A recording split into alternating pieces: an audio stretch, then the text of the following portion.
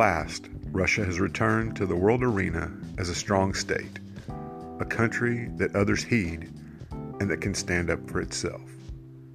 Vladimir Putin.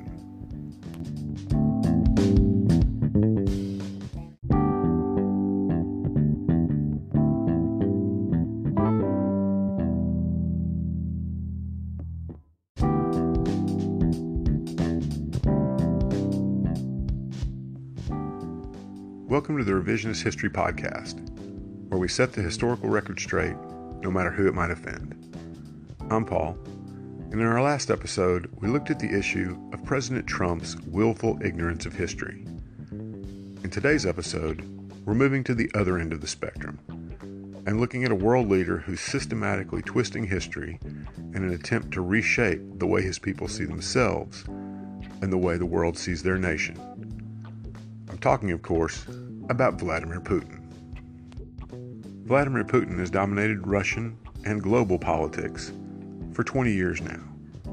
In fact, if you type, quote, "how long has," end quote, into a Google search, the first autocomplete suggestion is, "how long has Putin been in power?" During that time, he's fully embraced the Russian saying that Russia is a country with an unpredictable past, boldly rewriting history to a degree that would make even Stalin proud. Stalin will come up again shortly.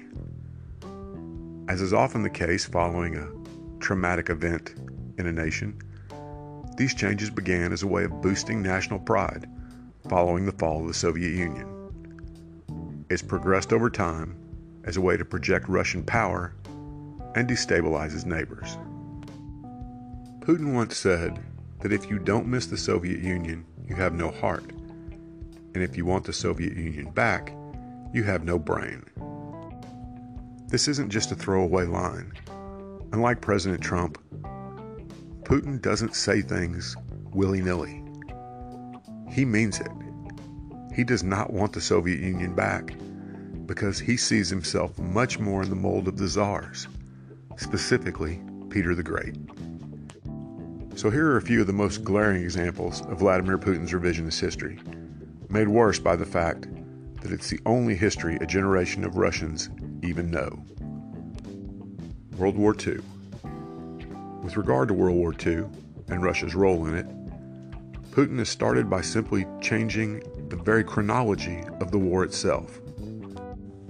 When Russians gather for the annual celebration of the end of the Great Patriotic War, as they call World War II, they know the war did not start with the Nazi invasion of Poland on September 1st, 1939, but on June 22nd, 1941, when Germany invaded the Soviet Union. For Russians, the war officially ended with the German surrender on May 9th, 1945, not the surrender of Japan later that summer. There's virtually no mention of the role of Britain and America in the war, with all the focus on the battles of the Eastern Front. One surprising consequence of Putin's renewed focus on how the Soviets single-handedly defeated Hitler is the semi-rehabilitation of Joseph Stalin. Since Khrushchev in the 1960s, Russians have been distancing themselves from Hitler's equally evil twin. But you can't glorify Russian victories in World War II without at least partially glorifying Stalin. Portraits of him have once again started showing up in military parades, and streets are again being named after him. In this instance, Putin is revising the history of one of the greatest rewriters of Russian history ever. Another major historical revision Putin has been on selling is also related to Stalin in World War II and explains why, for him, the war did not start in 1939. If it did, then the Russians were as guilty of starting it as the Nazis, since the Molotov-Ribbentrop Non-Aggression Pact contained an agreement between Germany and Russia to invade Poland jointly and to divide both Poland and the Baltic states between them, which they did. The pact was condemned by Russian leaders following the fall of the Soviet Union, including half-heartedly by Putin himself, who said in 2009 that, quote, "there are grounds to condemn the pact," end quote.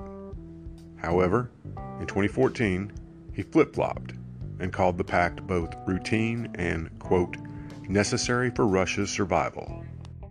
When the European Parliament passed a resolution last year blaming the pact for the start of the war, Russian authorities basically went nuts, and Putin went on to blame Britain, France, and Poland for the start of the war. He has since doubled down on blaming Poland in an attempt to vilify and, if possible, cause division within an old enemy. The final major revision of Vladimir Putin's that we're going to look at in this episode is both sad and ironic: the Orthodox Church. One of the keys to Putin's success has been his rewriting, some would say co-opting, of the history of the Orthodox Church in Russia. He's downplayed and even ignored the Soviet regime's brutal oppression of the Orthodox Church and all religions during the Soviet era, and has rather set himself up as a defender of the faith, going so far as to approve of the Church making the murdered Tsar Nicholas II and his family saints. After being persecuted for so long, the Church is more than happy to be back in the mainstream of Russian society and politics. But Putin is no choir boy.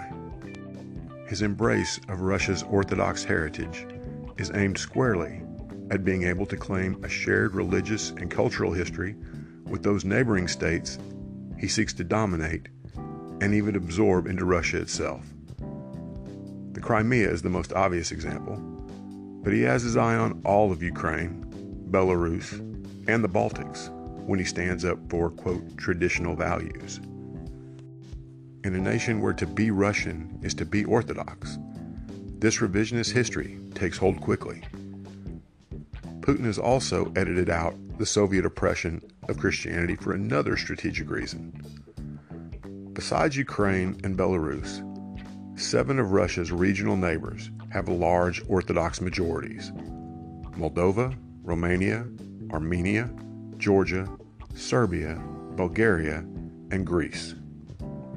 With orthodoxy and nationalism in these areas closely linked, Putin's close relationship with the Orthodox hierarchy in the largest Orthodox nation allows him to build alliances the West can neither match nor understand, and extend his influence without a shot being fired. So why does Putin's rewriting of Russian history matter, besides the fact that we hate revisionist history here at this podcast? It matters because the Putin-approved history curriculum in Russian schools has taught an entire generation of Russian youth that Russia, and Russia alone, defeated the scourge of fascism and defended the faith against a long line of anti-Russian opponents, from the Nazis to the decadent West. This generation, and many older Russians as well, now see it as both their legacy and their future duty to protect and even liberate their Slavic brethren who are oppressed in states like Ukraine, Belarus, and Poland. Putin's revisionism matters so much more than that of one like Kim Jong-un, who once told his people that the Korean men's soccer team had just won the World Cup, for the simple reason that while North Korea has developed some nuclear weapons, Russia is a nuclear superpower. Combined with a falsely inspired sense of destiny, that is a deadly combination. The world needs to wake up to his revisionism, call it what it is, and battle it at every turn. We'll see you next time.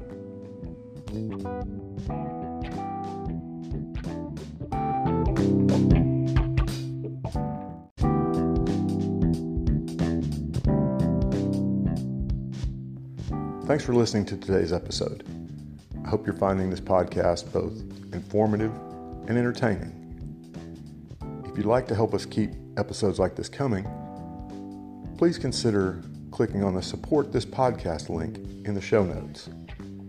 It'll help us create more content and go a long way toward making this podcast completely ad-free. Thanks again.